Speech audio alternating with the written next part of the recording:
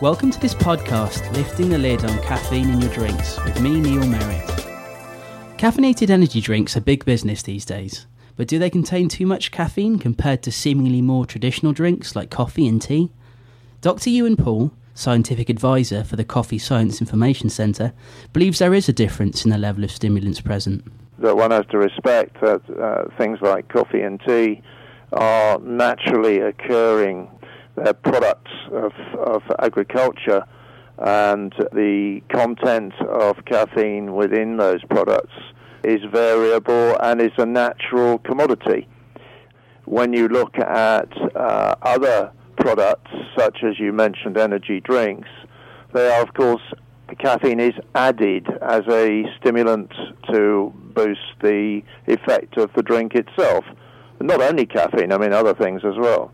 As a result of this naturally occurring caffeine, Dr. Poole says there are a number of factors affecting just how much of a stimulant kick we get from our coffee products. First of all, you have two types of coffee. You have Arabica, which is grown at very high altitude, and you have Robusta, which is grown at slightly lower altitude.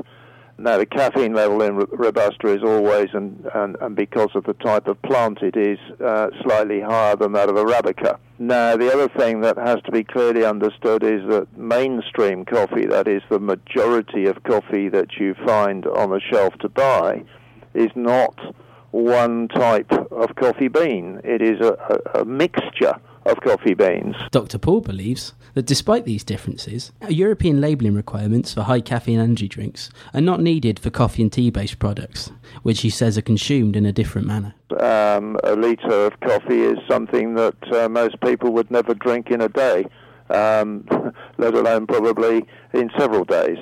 The average consumption of coffee across Europe is something in the region of about 4 cups a day of about 150 millilitres of liquid.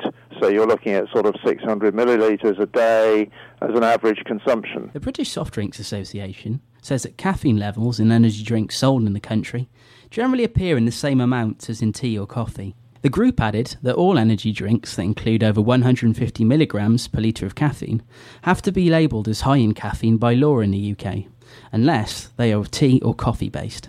Nonetheless, the association claims that its members abide to a number of regulations on their labelling, and that any further restrictions would be unnecessary. Thanks for listening, and tune in to another industry podcast soon.